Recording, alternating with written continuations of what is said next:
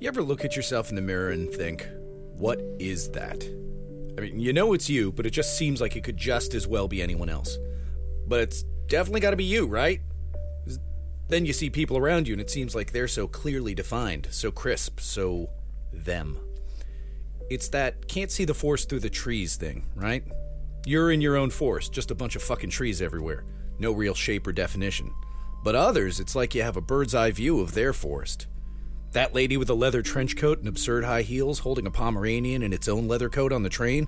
Why, that's a well-tended forest. Unnaturally well-tended, with perfectly defined borders and barbed wire around the edges and signs alerting potential tourists to keep out and do not feed the Pomeranians every few feet. That pudgy sweating guy in a rumpled suit and mustache covering half his face rushing across the street and holding a bag of donuts, probably all for him, and a coffee that's spilling everywhere. Why, that forest has big tropical clouds hovering and obscuring a lot of trees, but what you can see is a lot of trees getting choked out by vines and falling over as the solid land turns into bogs. But, that's you looking at them. To themselves, just a bunch of fucking trees everywhere. That's part of why death of a loved one hurts. It's part of it. One of the few ways we stop seeing ourselves as just a bunch of fucking trees everywhere is when others tell us what they see when they see us. Someone dies and it's like that one vantage point, that one hot take on who you are is gone forever. And one day, your death will leave someone else a little more poorly defined. I guess what I'm saying is, tend your forest, don't litter, and remember, only you can prevent forest fires. This is Stupid Human Seeds.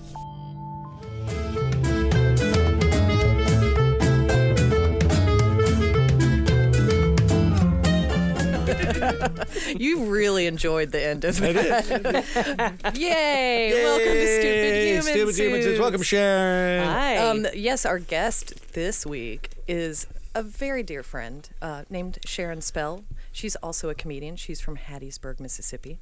She hosts a podcast herself called The Sharon Spell Show. And is the co-creator of the web series Sad Marriage, which I can identify with. I like that. Yeah, a lot of people do. And she performs regularly at UCB, has appeared on the Moth main stage, and she also wrote a one-woman show called You're Doing Great about coping with the death of her parents. And we are going to talk a lot about that. You can follow her at Sharon Spell or at Sharon Spell Show. Welcome, Sharon. Thank you for being Sharon. Thank you. Very excited to have a fellow Southerner who is also now a coastal elite. I love it. Bubbles. I love it. Bubbles. Yeah. So you just be quiet, and us gals are just going to talk for a little while. Oh, golly. I'll be on the other side of the county line. Committing crimes you can't stop. I want to start this one because we haven't done this in a couple of weeks. We have a segment called My First Time where we like to ask our guests if they recall the moment when they understood that death was a thing and that it would happen to them and to everyone, basically. Some people it's like a pet, sometimes a relative, or sometimes it's just some weird abstract that hits them. Or some movie they shouldn't have seen. Yeah. I remember going to my grandfather's funerals. He kept dying? What? You said funerals. Grandfather's plural. People have two of them. No. Possessive plural. Stop bragging. Well, there's just two. Is that bragging? It's not like I had multiple, celestial grandfathers. Yeah, what kind of a... She has 48 grandparents. How did that happen? Mississippi, not Utah. Yeah. So we have our own baggage. So my dad's father passed, and I don't remember that. I remember people being sad the Christmas after. But it didn't really hit me because his family was so large and I didn't quite understand that absence. But then when my mom's dad died, Granddaddy Wood, that hit me a little harder, but still, they were old, they were sick, and I didn't have an active relationship with them. But I remember at the funeral home saying to a member of First Baptist Church that, he died with a smile on his face because he's going to be with Jesus. And I was 10. Yeah. Okay. But he was smiling in the casket, and the gentleman corrected me very sweetly, just said, no, dear, they put a smile on their face in the funeral home. Just let you have that. Yeah, that's not right. But I thought he died, I'm going to be with Jesus. Ting. That's interesting, though, because that's something I wanted to ask you about, because obviously I grew up very religious as a Southerner. Was religion a big thing in your life as a kid? Oh, yeah. We went to First Baptist Church, a Southern Baptist church, and Daddy was a deacon, and Mother taught 4th grade Sunday school. Oh, my. So anytime the doors were open, we were there. If the spells were not there, something was wrong. So you That is did the Wednesday exhausting. night services too? Yeah. Okay. GAs and dinner, and my parents went to the services. What is specifically what makes Southern Baptist? Is it the Slavery great? So is what I found out a long time later. They don't introduce that information up Right. top. yeah, it's like they don't tell you about Xenu and Scientology until you get over that bridge. OS8. I'm in too deep. I gotta get out. How do I get out? It's too late. You got a Leah Remedy, family and help friends. me. Your whole social circle. I went to the Church of Christ, Oh. and I thought I really thought Baptists were these just devil may care Dionysian. Because here's what happened: I went to my friend's Baptist church once, and everybody got up to go like confess their sort of, it was like a weird public confession where you just go up to the preacher and kind of put your heads together and you'd whisper like, What? well, I drank this week or something like that. That's and then creepy and immediately That's weird. yeah, but they would immediately be forgiven. So I saw like girls I knew were sluts going up there and like being all religious and everything. And I'm like, oh, so this is just your get out of jail free card. Baptists are the worst. They're not real Christians. But wait, we don't do confessional. We sit there and grow a tumor about it. We keep it locked down. Well, it's you know how at the end of the service, for a lot of these denominations, the preacher will be like, "Does anybody need prayer? Like, does anybody need help with something?" It was sort of like an I extension guess of we that. did that. Okay. Yeah. All right. But this is like you got to go up and tell them like, you know, I did this bad thing, and then you're blip, it's gone, you're fine. My dad was. That's very Catholic. That is very Catholic. Well, I thought that was a cult. You Like, really I weren't didn't kidding know about from just me not Catholics. talking. Yeah. No. Okay. No, go ahead. Go No, ahead. I'm done. No, talk about your dad again. Oh, well then good. So Carol, Lean back. Sean's out of this. I'm away from the mic. Oh, so my much better. shirt Trump's off. America is great. Let me It really take my is. shirt off. Push back. Yeah. What we were had you fun. going to say, Sean? It doesn't matter. We care. All right, I'll tell you. It was just because we're talking about churches, and I have some experience with religious people. My dad was never satisfied with any church he went to. The only one he settled on finally in Virginia was this, like, in the middle of the woods. Like, this guy just had a small cabin. It was murder country. Like, he went out and it was like there was this big wheat field. Like, somebody called it God's beard or something. It was really creepy, and it was just this small congregation of creeps and just like homeschooled shut-ins, and that was the only place he settled in, because every church he'd go to, he tried Catholic churches, he went to a bunch of Pentecostals and born again places and like home worship places, and all of them he felt were essentially too liberal. Like, until he wound up in the middle of the woods with this ex-Navy, retired Navy guy, pastor. Oh God, I can't remember his name, but he was a kindly old gentleman with a kindly old wife, and they'd sit you down. And my dad would go to the back room and vanish for 15 minutes because that was his excuse to let them try to convert me. And they'd sit there and talk to me about the Bible, and I'd just smile and laugh. Just 4 of you in the cabin? No, like when he'd visit. Like, he would go to visit this guy separately in addition to church, and he'd tag me along when I'm visiting on like one of my, I'm here for 3 days a year, so why don't we go to the middle of the woods and talk to your creepy old ex-Navy pastor who is going to tell me I'm going to hell. But now, aren't you glad you let me share? Yeah, that's really upsetting. Yeah. Well, that's the sad part of religion. That's the downside, and that's the thing. Like, there are a lot of good things about religion, but there's so many bad things, and it's when people get the message wrong, when they get caught up in rules more than love. Because love is the message. I disagree. I mean, the Bible. Look, the Love Bible is should be either the message. the Bible or Love whatever should be book the it message. should be. But like, it is a rule book. The problem is the people who actually are really good Christians are terrible human beings. Yes. Because they want to stone you to death for taking the name And they think of they're God. right. Yeah. Yeah. Well, Because the Bible, it says that, part, so they are right. But the Unfortunately, Bible says a lot of things. I know. And you've I know. just chosen what you want to believe, and so you're choosing Right, the but hateful part. that's the point. The book is so contradictory; it's irrelevant, and yet people say like, "Nah, there's a lot of good stuff in there. I know, but if it's the Word of God and all of this is in there and it all contradicts itself, God's either a lunatic himself or just go. Scientology makes sense now. And it gets down to, what is the truth? What is true. the truth? Scientology has a lot of good things in it. You have to take the Donuts the are right the truth. Yeah, I know. That was a big segue. That was a tangent, rather, not a segue. Well, that's so that sort of paints a little bit of a Yes. picture. I do want to talk about your mom and dad, but before we get into what happened later in life, what were they like growing up? I'm the fourth of 4 kids, so they were As am I. my memories of them, they were tired when I was coming up, and I get it now that I'm gracefully maturing. That I'm tired too, and I don't have kids, and I imagine if I did have one, I would, make a lot of play dates with other parents. And, no, Grace, I don't can know you what take him for the day? Thank you. Thanks, Grace.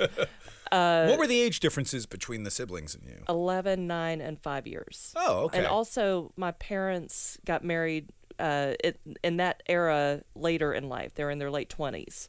Oh, yeah. So they started having kids in their 30s. So, Oh, wow. Yeah. So how old were they when they had you?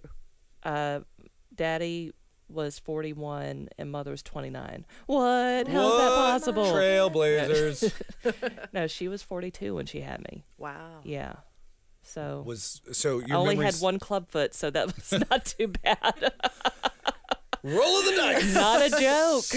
Did you have a Plus lot 10 of surgery charisma. to fix that, like as a baby? Yes, and I still have the cast that was on my leg up through like above my knee, from my foot to my knee. Wow. What is Somehow it? it like popped off in one piece, and my mother saved it, and I Oh. found it in the house with my baby stuff. And so, cut to 2015, I have a podiatrist, and we're talking about surgery to correct stuff related to that. Yeah. And I took it in wrapped in a scarf to show him, and he walked into the office, and I'm presenting this to him, and he backed out of the office. What is that? Is that a bird? Is that a bird? I don't want to see it. Yeah. And I'm like, what cat hurt you in the past? I'm not. No, it's not a bird. You're not supposed to be able to freak your doctor out. Well, Like, I guess he's afraid of birds. I don't know, but he saw the cast and he was fascinated. Like I thought he would be. And How he big? took How old were photos. you when you had it off? It's maybe about 8-10 inches. Oh. And yeah, so baby cast. Yeah. That's why it was creeping him out, because it looks like you're It looks either. like a little dead Are you animal. a doll Yeah. maker? Are you bringing in a doll cast that you made and you're I don't asking me believe to in check? Western medicine, but I'm here and I have a good attitude about it. However, I have a little porcelain doll and I rub its feet. It's reflexology. It makes sense if you read the books. read the books, Read doctor. the books. Doctor, air Yeah. quotes. Doctor in air quotes. Did you get your foot degree? It's not a foot degree. Are you even a real doctor? I am a real doctor. Well, I didn't know until that, until 2015, that my mother, like, any connection to this, because I didn't know I had a club foot, because my parents are from the generation of, like, suck it up, you know, like, don't talk about your medical problems. They don't exist if you don't talk about them. And as a kid, my mom would say, like, oh, well, your ankle was turned funny when you were born, but now you're fine. What exactly? Like, turned funny. I know I've heard about club feet. What is a club foot? It grows inward. So, like, if you move your feet outward and then, like, move. Oh, I see. It's kind of like bow leg, but the way that the bones grow. I got you. It's not the Just on your muscles, it's foot. the bones. I think it's both. Okay. I think it's because your foot wants to turn inward and it wants to walk on the side of your foot. Okay. Yeah. All right. And so, yeah, I had surgery and, like, corrective shoes. I remember the corrective shoes, but then we didn't make a big deal out of it when I started wearing regular shoes. And probably the cut way to do it. to like 2006, 2007, I remember, like, popping something in one of my toes, and my doctor said, like, oh, it's a hammer toe, you can get it correct or you can walk on it. And I was like, oh, I guess I'll walk on it. And then I moved to New York and got divorced and didn't have insurance, and I walked on it like that oh my God. until, thanks Obama, for real, with a southern accent and not ironic, thanks Obama. Yeah. I Yeah. got You got it fixed. I got in the system, and they were able to help it. And my doctor did say, like, I wish you had come in sooner, but I understand that you didn't, and we're going to do the best we can. I was like, fix my meat suit. That's Keisha Zoller's terminology. Like, this is our meat suit that we're born into, and we have to take care of. Stupid Human Suits. Yeah. I mean, so that was the surgery you were having. Yeah, it was a corrective thing from years ago. I see. And so when he said you have a clubfoot, it brought me to tears because it just made me realize, like, my mother was trying to protect me, yet I was ignorant of my own body. Right. And she was trying to not let me have a stigma about not being able to walk properly as a kid. Right. But I could, like it did get corrected, but I didn't know my medical history because of it. Oh, that's so. That is very Southern. And my dad's youngest sister Eloise Facebook chatted me, and she asked, like, is your foot surgery that's coming out of this 2015, is it related to when you were born? And I said, yeah. And she said, I thought so.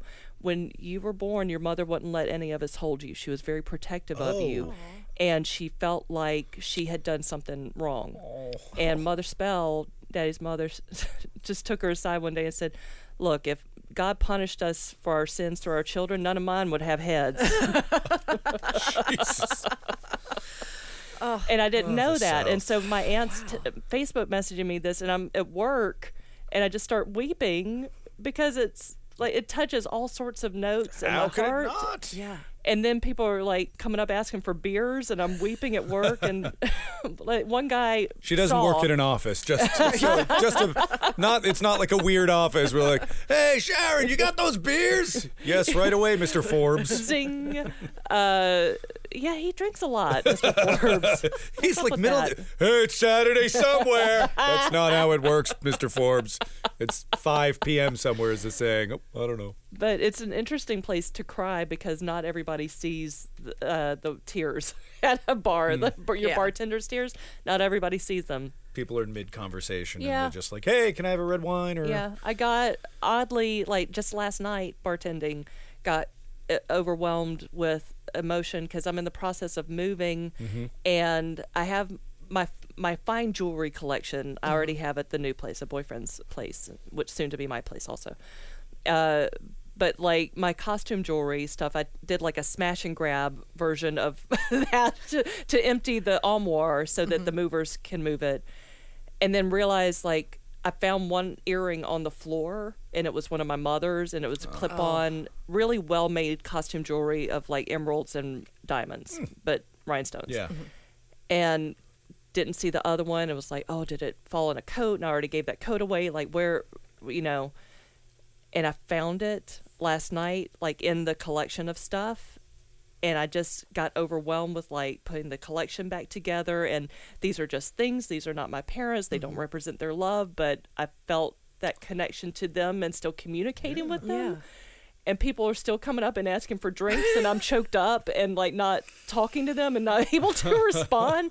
And they don't know and they don't care because they just want their drinks and to go see a comedy. And it's too much to it's too much to explain. Like I found the share. earring.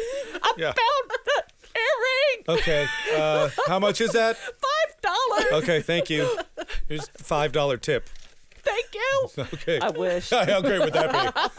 Oh, I'm so sad. Oh, what can I All get the you? time. Oh, I'm All the sad. time, so sad. Yeah. But it just hit me out of nowhere because it was a perfectly fine night, and I kept thinking like, I'll find it. It'll turn up. If it doesn't, I have other things that were my mother's, and I have a lot of dishes that were hers that I'm moving, and then I found it, and it just hit me. Yeah. And that's what happens with grief is, it hits you in weird moments that you can't anticipate.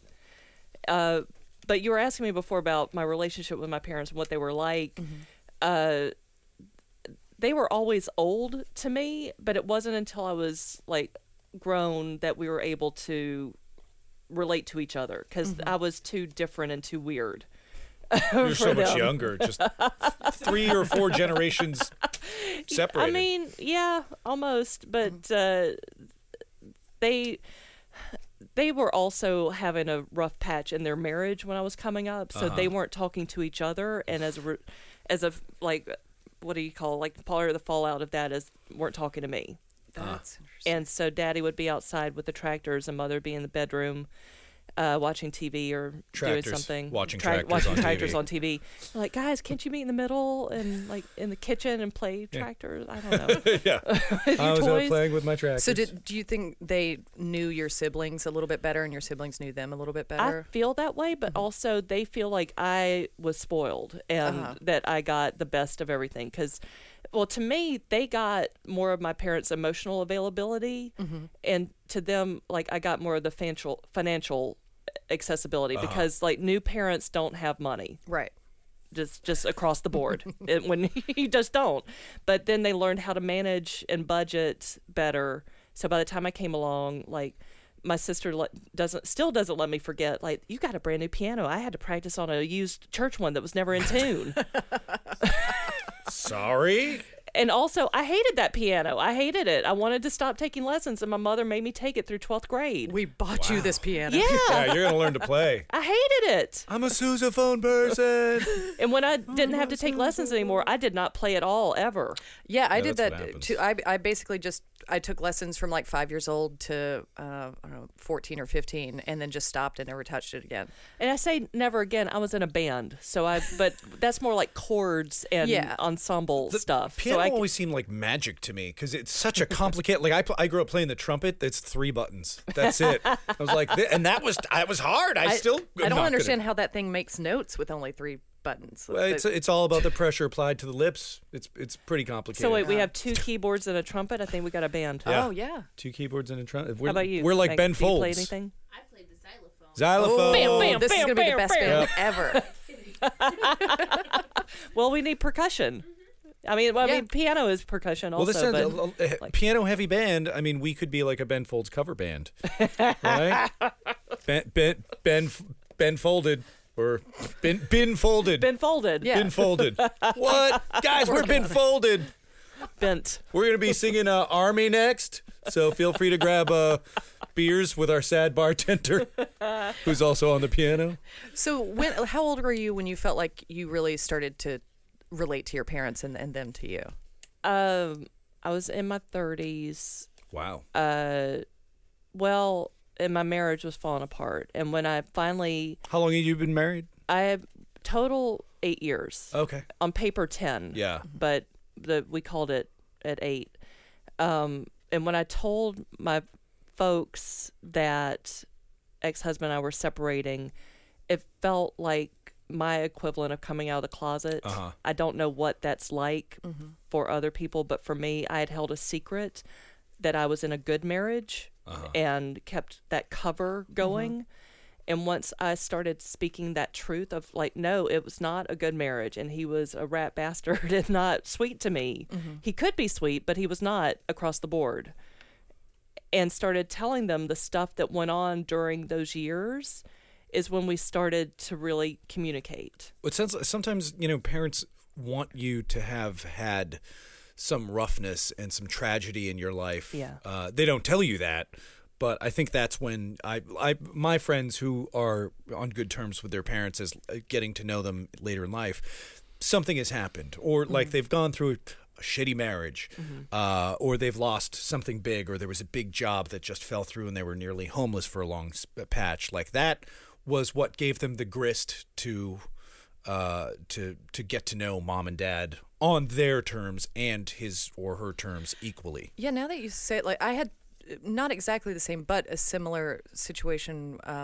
The guy that I moved to New York with was my boyfriend from college, and he was a monster, and I too had concealed everything about it. And moving to New York really, it just changed me. I started seeing happy people who had good jobs and could respect themselves, oddly enough. And I realized like, I don't actually have to live like this. So I was here maybe 4 or 5 months and just got up one morning. I went to Dunkin' Donuts to get us donuts for breakfast. I came back, I sat down, I said, I'm packing a bag and leaving. And I went to my office and called my mom. And I was like, I'm going to be fine. She had actually just come up to visit, she and my sister. So it was a week after they left. And that too was a little bit of it. Like I felt like I couldn't share my home with them because of the situation I was in. So, 9, 10 in the morning, I call her and I told her that I left him, and she knew things weren't right, but she didn't know what was going on. And I said, but I'm going to be fine. I'll find an apartment, and I've got my job. I'll get a hotel room or something. And by 11 p.m. that night, I just called her in tears, like, I can't do this. I don't know how I'm going to go to work and find an apartment and blah, blah, blah. And she was there by 9 a.m. the next morning. That's awesome.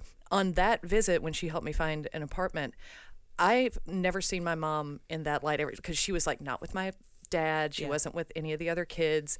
And she like figured out the subways. Like she just like got New York went to Conan, immediately. right? She went to Conan by herself because I couldn't get out of work in time, and comes back and she's like, I danced with Conan. And they were warming people up, and he was like, he saw her dancing, and she was one of the only people actually dancing, and he ran up and was like, you have to dance with me. And She's great. and so it was like, out of this horrible thing that I'd been hiding for so long, came this nice moment where I actually felt like my mom and I got to see each other for the first time. And it's never been quite like that since, but I'm glad that I had that. And it's interesting to hear you had a similar situation. And how old were they when you were getting divorced, and then how old were they when they passed, if we can ask you that? I would say like 70s, and then when they passed, Daddy was 80, and Mother's still 29. I think your mom might have been a Highlander. Have you thought of that?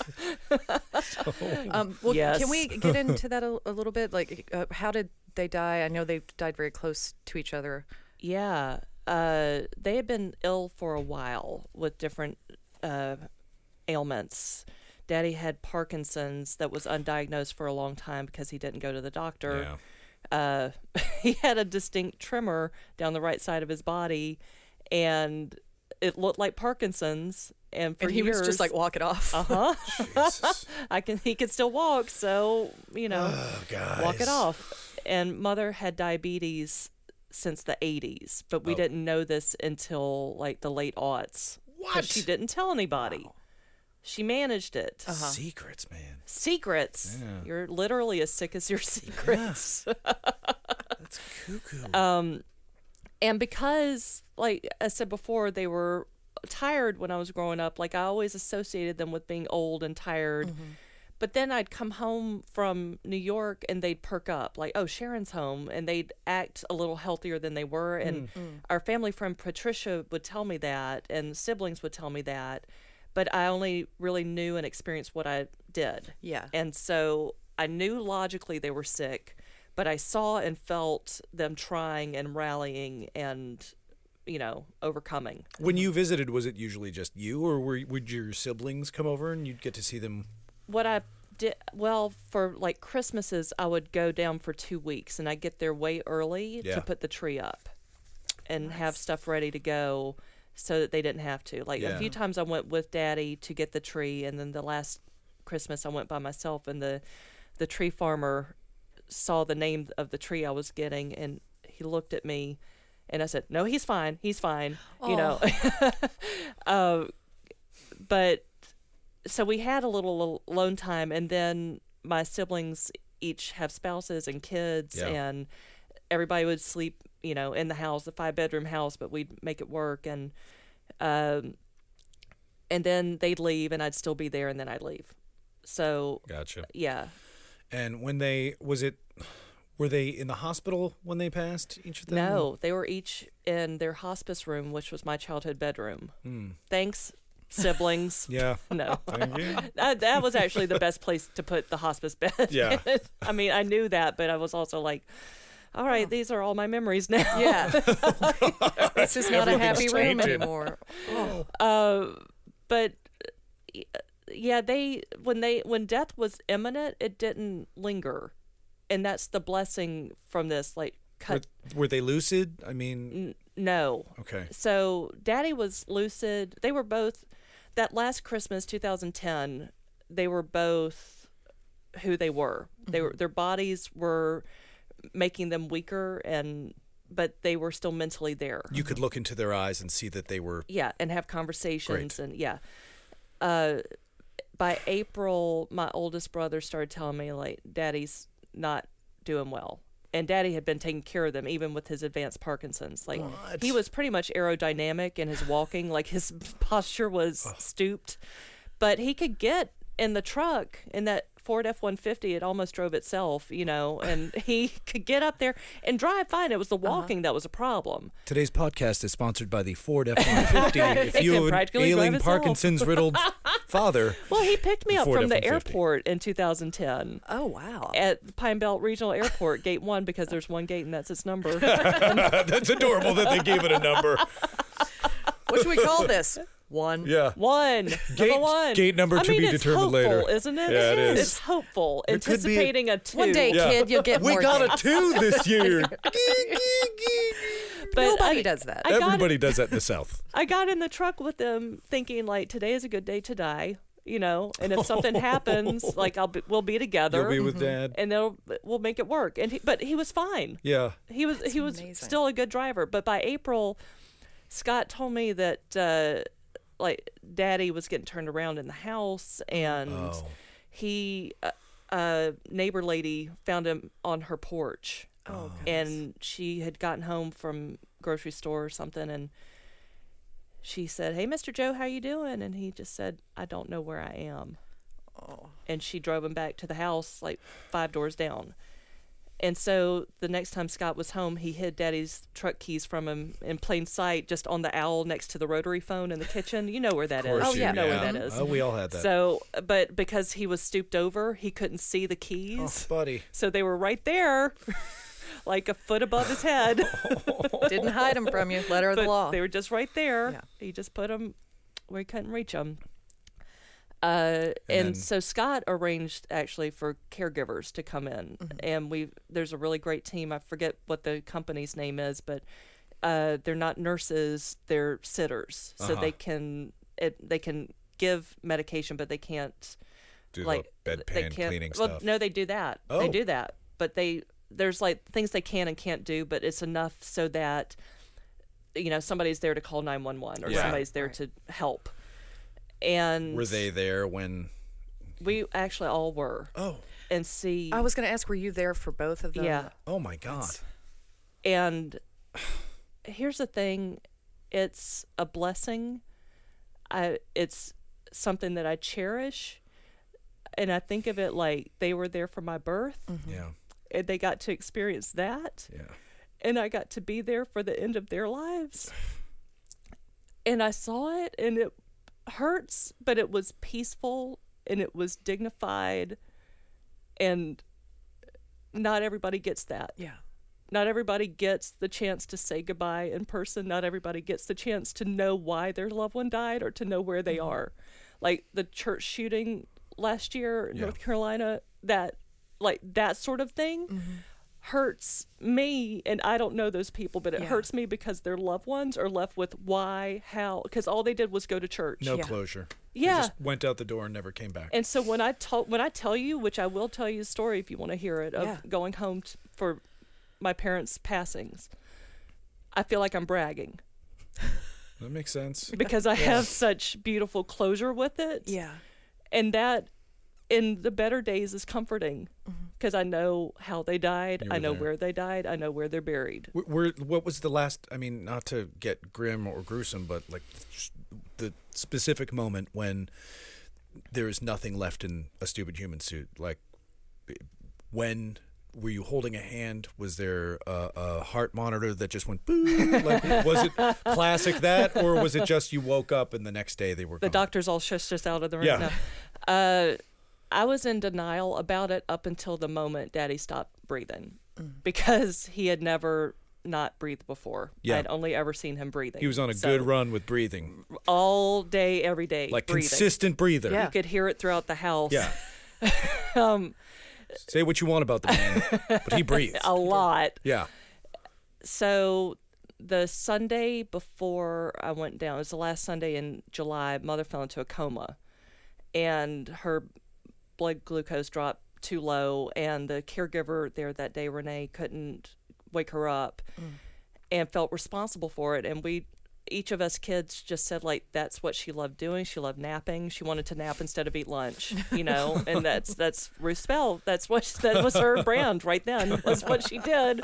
There was nothing unusual about it. So there's no reason for her to feel like that time would have been anything different, but it was. Yeah. They were able to revive her, but there was brain damage, and they were going to have to wait and see. Mm-hmm. And so the next morning, Daddy had a seizure, and Scott was already back. He lives in Birmingham, and Scott was down in Hattiesburg. And the seizure, they did an MRI at the hospital after that, and that brain scan revealed 5 tumors and 10 other masses. What? That had gone untreated because it was diagnosed as Parkinson's-related dementia. Oh. And that's how he was getting turned around in the house, and why he didn't know where he was in our neighborhood. And because of his other ailments, the doctor recommended that Daddy come home for hospice. Mm-hmm. And Scott told me this, and I knew what hospice meant, but I thought in this case, it had a different connotation. It meant like hospital at home, like a day spa for sick people at home. Like Daddy was going to get his nails done. Yeah. He was going to get pampered. Back rub. Yeah. Put your face in the little cushy donut while somebody's just going. Just like to take care of him indefinitely. Yeah. It's like a cruise at home. I'm not thinking things through exactly. And I kept asking Scott if I should come home. Right. Mother's in a coma. Daddy's coming home for hospice. Should I come home? Yeah. What was he like? Yeah. No, he was very sweet about it. He just said, "Come home and see your parents." Oh. And he's your older brother, the oldest. So he's sort of in charge, basically. Yes. Okay. Yes, and I got home that Thursday morning. I booked that flight. I had a show Wednesday night, and I did it. And you know how it is. It's like, especially if you're in denial about what's happening. I thought, like, I'm just going to fly home to Hattiesburg and see, Mother in a coma and kiss Daddy's forehead and have drinks with friends and hang out with my siblings and then come back to New York on Monday morning because I'm on hold for an audition. Yeah. And I don't want to miss that. Yeah, got to book that Ritz commercial. Yep. Because, like, again, they had been sick a long time and they had gotten better and sick again and better. And so that's the normal. This podcast is brought to you by Ritz crackers. Sorry. It's a callback. So I got down there on Thursday morning, and Daddy was still talking, but he was time traveling in his brain, different eras. Did he know who you were? I don't know that he did, and I didn't ask because I didn't want to pull him into the present too much, because when I saw him, I could see, like, he needs to stay down. Yeah. Because he had a DNR, do not resuscitate order. Mm-hmm. And so I sat there and talked with him, and he looked like Daddy, but he didn't, because it was the end. He was frail, and but he was still trying to get up. He was still trying to work, and of course, some of the church ladies had come by, and we brought you some fresh turnips, Mr. Joe, so you'll feel all better. Oh. And Daddy called after them, and I said, "Do you need me to go get them for you, Daddy?" And he said, "No, I need my friends to come here and help me pull up these turnips." Buddy. I just sat with him and said, "Oh, Daddy, the harvest is all in and all the turnips are up. We had a good yield and there's plenty to eat. We don't have any more work to do. It's time to rest. It's time to rest. You can rest now." And he said, "Well, I guess I'll just turn around and go on back to the house then." And then he lifted his hand like he was catching something, and I was like, he's not going to rest. He's just going to keep working in whatever he's doing, because, like, he asked Steven to help him with the potatoes. He asked Scott to help him with the Chicago pneumatic engine that he was repairing. Like, he asked my sister about the batteries in the refrigerator, and one of the caregivers was in there when he asked about that, and she rolled her eyes like, "Batteries in the refrigerator?" Suzanne said, "No, in the little house out back, there are batteries in the refrigerator because it keeps them fresher longer. It makes them last longer." And we had, like, light bulbs and like storage. I love that, you would like to imagine that one of the nice parts of dementia is you can kind of go anywhere and think you're doing anything, and his is, I've still got shit I have to do. Yes, take care of my family and my community and make sure that things are in good order, and that's how he lived his life.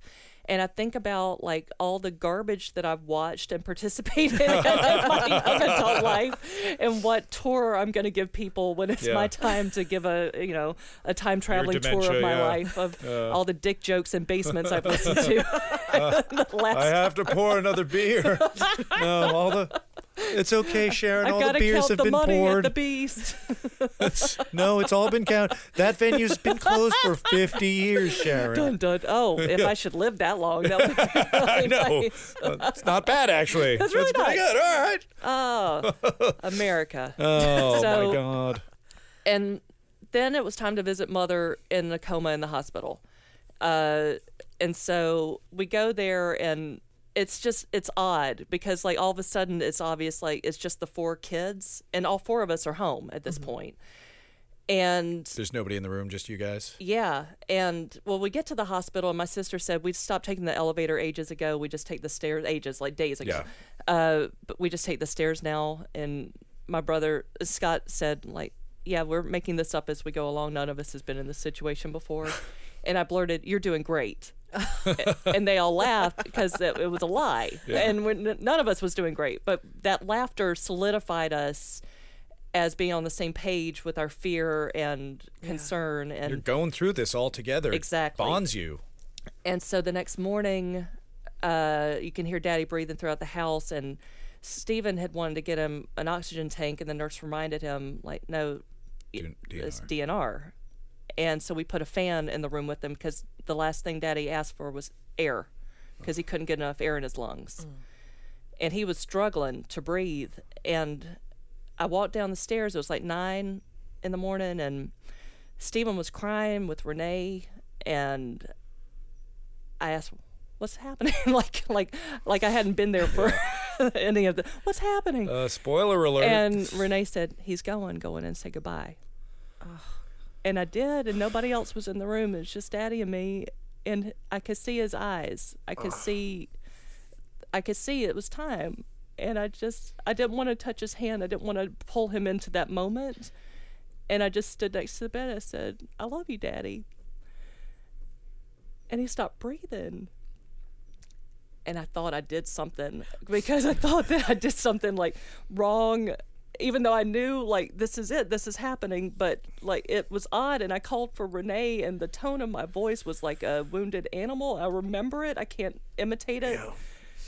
Because I didn't know why nobody was in the room. Yeah. Because if they knew he was going, this is it. And where is everyone? Why am I the only one in here making him die? And then Renee came in, and she said, yeah. And she called everybody in. And it seemed like the preacher got there in no time to pray with us. And we were all 4 kids home with Daddy that morning. And it was so beautiful, and like just kind of wrapped in a ribbon. Yeah. Mm-hmm. You're And right. this is why I feel like I'm bragging. Yeah, no, I see because what you're saying. also our mother was in a coma in the hospital and had no idea. So I don't know what it's like to grieve with a parent, Oh, right. because I didn't have to go through that. People feel sorry for me because I have no shoes. I feel sorry for the kids who have no feet. You know, like I have no feet. Yeah. You know the Yeah. analogy. Yes. I mean, Yeah. I have no feet, but like I never like. Podcast is brought to I don't you know what by shoes are. Payless Shoes. So that was your dad, and then when did Mom go? 18 days later. She So- was a Taurus. They don't die. They don't die easily. Okay. They're very stubborn. There's a lot of good stuff about the horoscopes, by the way. It's just the They're people very- who misuse the message. Call back from the beginning, everybody. This has been incredible. We're a fun podcast, aren't we? Oh, I God. went to this astrology meeting out in the woods at God's beard. So did you Did she ever wake up? No. Okay. so your dad passes away, you guys, did you have a funeral like just a few days later? The or next week. The next week. And we had to figure out what to do for it, and like what hymns to sing at the church. But Daddy had put some plans in motion. He had already bought coffins for both of them and made arrangements with the funeral home. And really all we had to do was get flowers and show up. Like tell people, get flowers, show up. Write the obituary, that sort of stuff. But not any like planning. Did he have a will already? Daddy, done up? he hand wrote a will, but Mother wouldn't let him finish it because of her peculiar state of denial about being mortal. Oh my God. Being a vampire. Yeah.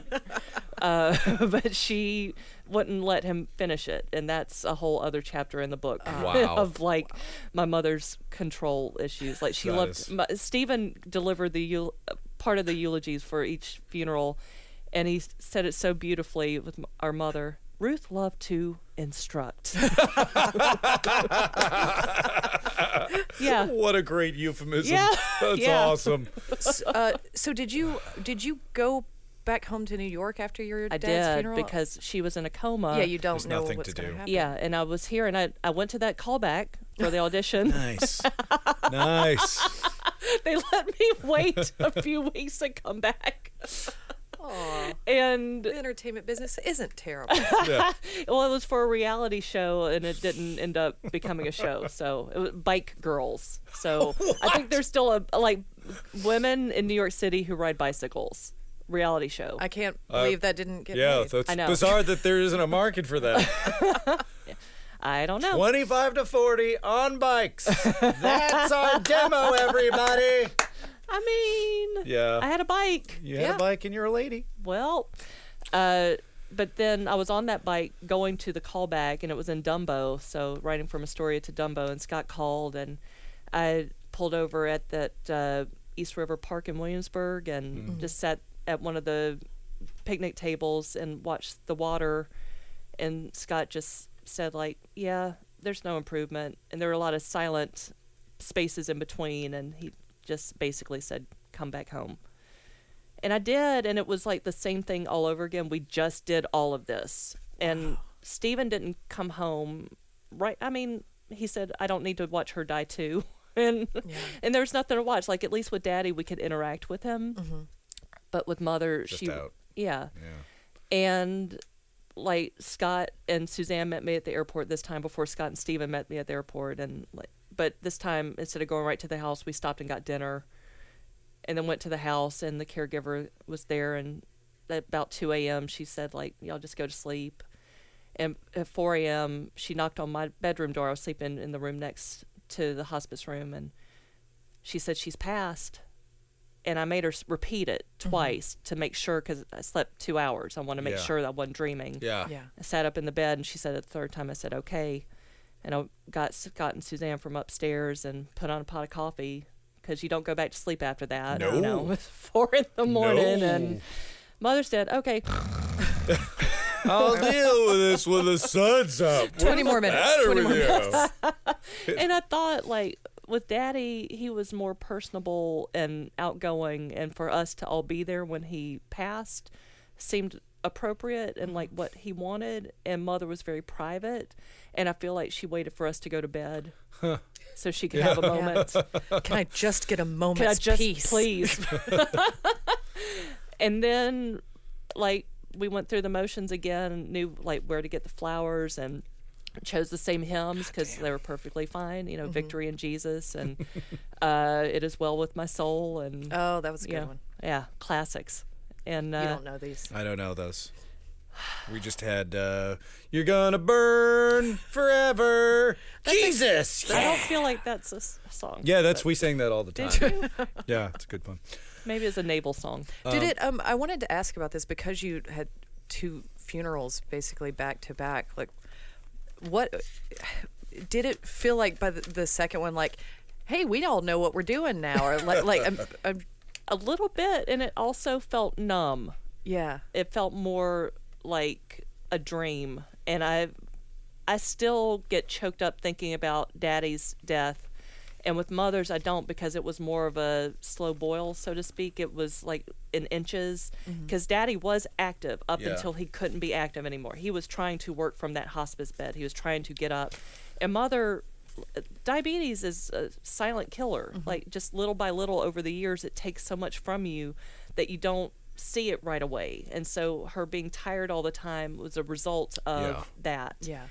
And so my grief for her is different than my grief for my daddy, because it was more of a shock when he died, and when she died it was expected, and it had lingered a little bit. Would you say he's like, one is like a clean break and the other sort of like, how would you describe the grief for each? Like, I could talk to Daddy more than I can talk to my mother. Like, we had better conversations, and so in that way I miss him, and I will find myself just saying, "Daddy, Daddy, Daddy, Daddy." Some days when I'm upset because I miss him. And with my mother, like the earring story from last night, like that is my connection with her, putting a connection together, because she, they were very well matched for each other, but they were very different. Yeah. And my grief for my mother, I feel like, is a longer yarn to unravel. Yeah. Like it's a whole different animal. And that's true with each person that you grieve. Yeah. No matter who they are, like you grieve for each person differently for the relationship. And I only in the last year put the words together like they were my person. Because I not only lost my parents, I lost my person. Yeah. Like my partner in life, they were that, because my ex-husband was not, and subsequent boyfriends were not my partner, but they were my partners and my parents. And then they were just gone. And I came back to New York, and it was, and this sounds dramatic, but it was my personal 9/11. My Twin Towers fell. Yeah. Yeah. And I came back to New York, and everything was normal for everyone else. Yeah. And Yeah. I couldn't communicate it because I had no words for it yet. And I couldn't be mad at people for not understanding, because there's no way to know. I didn't know until I knew. Yeah. And I couldn't blame anyone. I mean, and What are you going gonna do? Like have a podcast with everybody and like give them the whole download? It's impossible. Yeah, like wear just a giant button that said, "My parents have died. Don't be a dick right now." Yeah. Or like, And you in can't- comedy, that's an invitation to be a dick. Yeah, exactly. Because I thought about that. I thought about wearing all black, but it's New York. Yeah. You Yeah. know. Oh, look at that artist. What are you grieving? But I'll tell you, Hospice of New York has a wonderful bereavement group counseling really? session. It's free, and it's every other week. You can check their website, Google it. My parents did not die in the New York hospice system, but it does not matter. Oh. But I I didn't got know to that. That's sit in a great. room twice a month with other people who are going through what I was going through. And honestly, it took me a year before I was even able to make the phone call, because I couldn't get the words out. Yeah. And once I did it and started going, even if I went and didn't talk, just hearing other people say the words that I was feeling, describing what I was feeling, comforted me that I'm not alone. Because, like, it's like being newly single in a room full of people who've never been through a breakup, yeah. because they just don't know. Yeah. You don't know until you know. Well, it's like you were saying, you come back to New York and everybody's just going about their business. It's the opposite of that. Finally, you're with people who aren't just going about their business. Yeah. You're Yeah. not alone. Yeah. I mean, We'll put info about that on the site, actually, because I had no idea that existed. And Yeah, it's and great it's not to far know. from the creek. Oh. It's- oh, if you're in The Long creek Island where City. we're Yeah. recording. if you're Right listening to this podcast, you probably need it. We have a lot Sharon, of dark topics. Thank you so much Yeah. for talking about this. And Yeah. It's such a I don't murky... mind at all. Like, if people see me and they want to talk about it, I don't mind at all. I might cry. I might laugh. I mean, we all might, and it's fine. It's okay.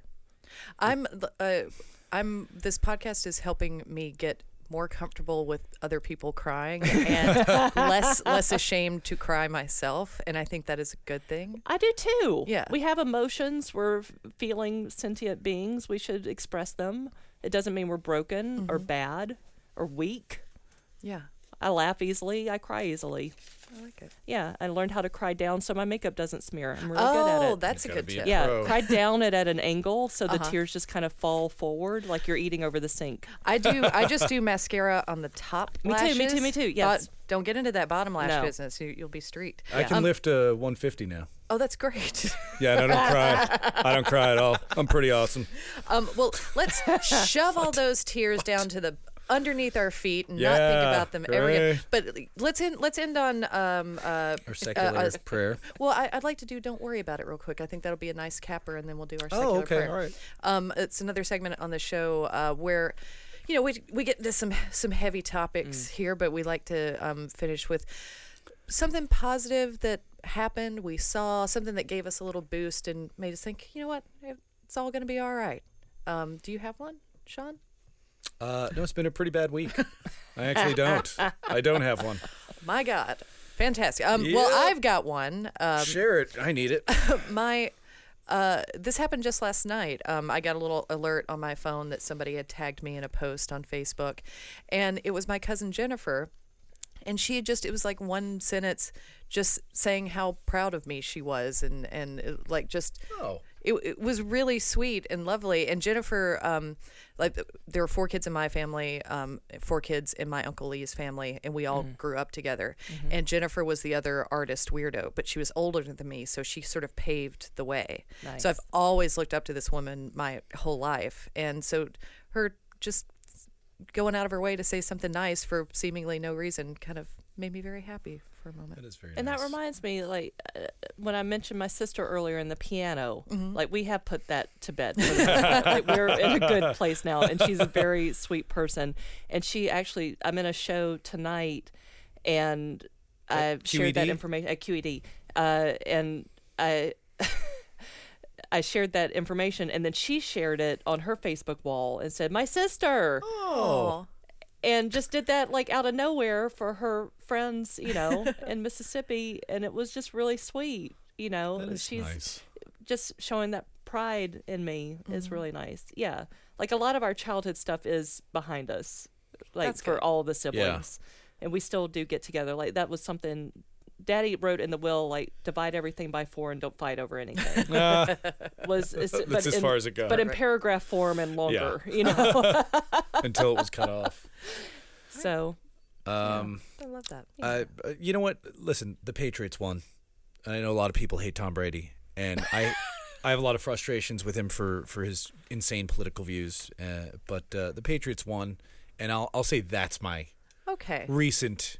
fairly recent happy. You were very happy when that happened. I was very happy. Yeah. I put a curse on several of the players, and it was a little eerie. Yeah, he was knocking people off on the other It was, team. yeah. It I was weird. like, I called out, and I said number 10, and then number 7 and 3 both got hurt. And then I called out another number, and I forget that he got pulled. And then I did it again, and it happened again. It happened 3 times in a row. I have terrible powers. terrible dark powers that I'm coming to grips with, but I'm happy to have these Wow. powers, and I will be using them against my enemies. And that's I'm a full-time job. I'm compiling a list of enemies. So if you would like to be on that list of enemies, what kind of a sociopath has a list of enemies? Is Thank it you like an for- Excel spreadsheet? Well, that's a positive note to end on. Yeah. Sean's enemies Excel list. What a great job Spreadsheet, that would be. spreadsheet, sorry. Yeah, we need an intern to compile a list of enemies for me. Just add names. I don't really have any, but I kind of want some, so. Well, and we shall close this episode out with our secular prayer. Thank you so much, Thank you, Sharon, Sharon. for being Pleasure. here. Thank you for Follow having at me. Sharon Spell on Twitter. And thank you to our producer, Megan. Thank you so much, Megan. And we'll do this. Our fellow humans who art here and now, Hallowed be thy consciousness. Thy kingdom floats. in a universe so vast it's like totally bananas, man. Therefore, be kind to each other. And don't eat so much bread, Ask forgiveness of your trespasses. And forgive those who trespass against you. because all of us can be really fucking annoying. For thou art the mind inside thine stupid human suit, The only one of its kind. We are thus also. and that must simply be enough. Amen. Thank you, Sharon. Thank you, Sean. Thank you, Carol. Bye. Bye. Bye-bye. Bye. For more shows like the one you just listened to, go to cavecomedyradio.com.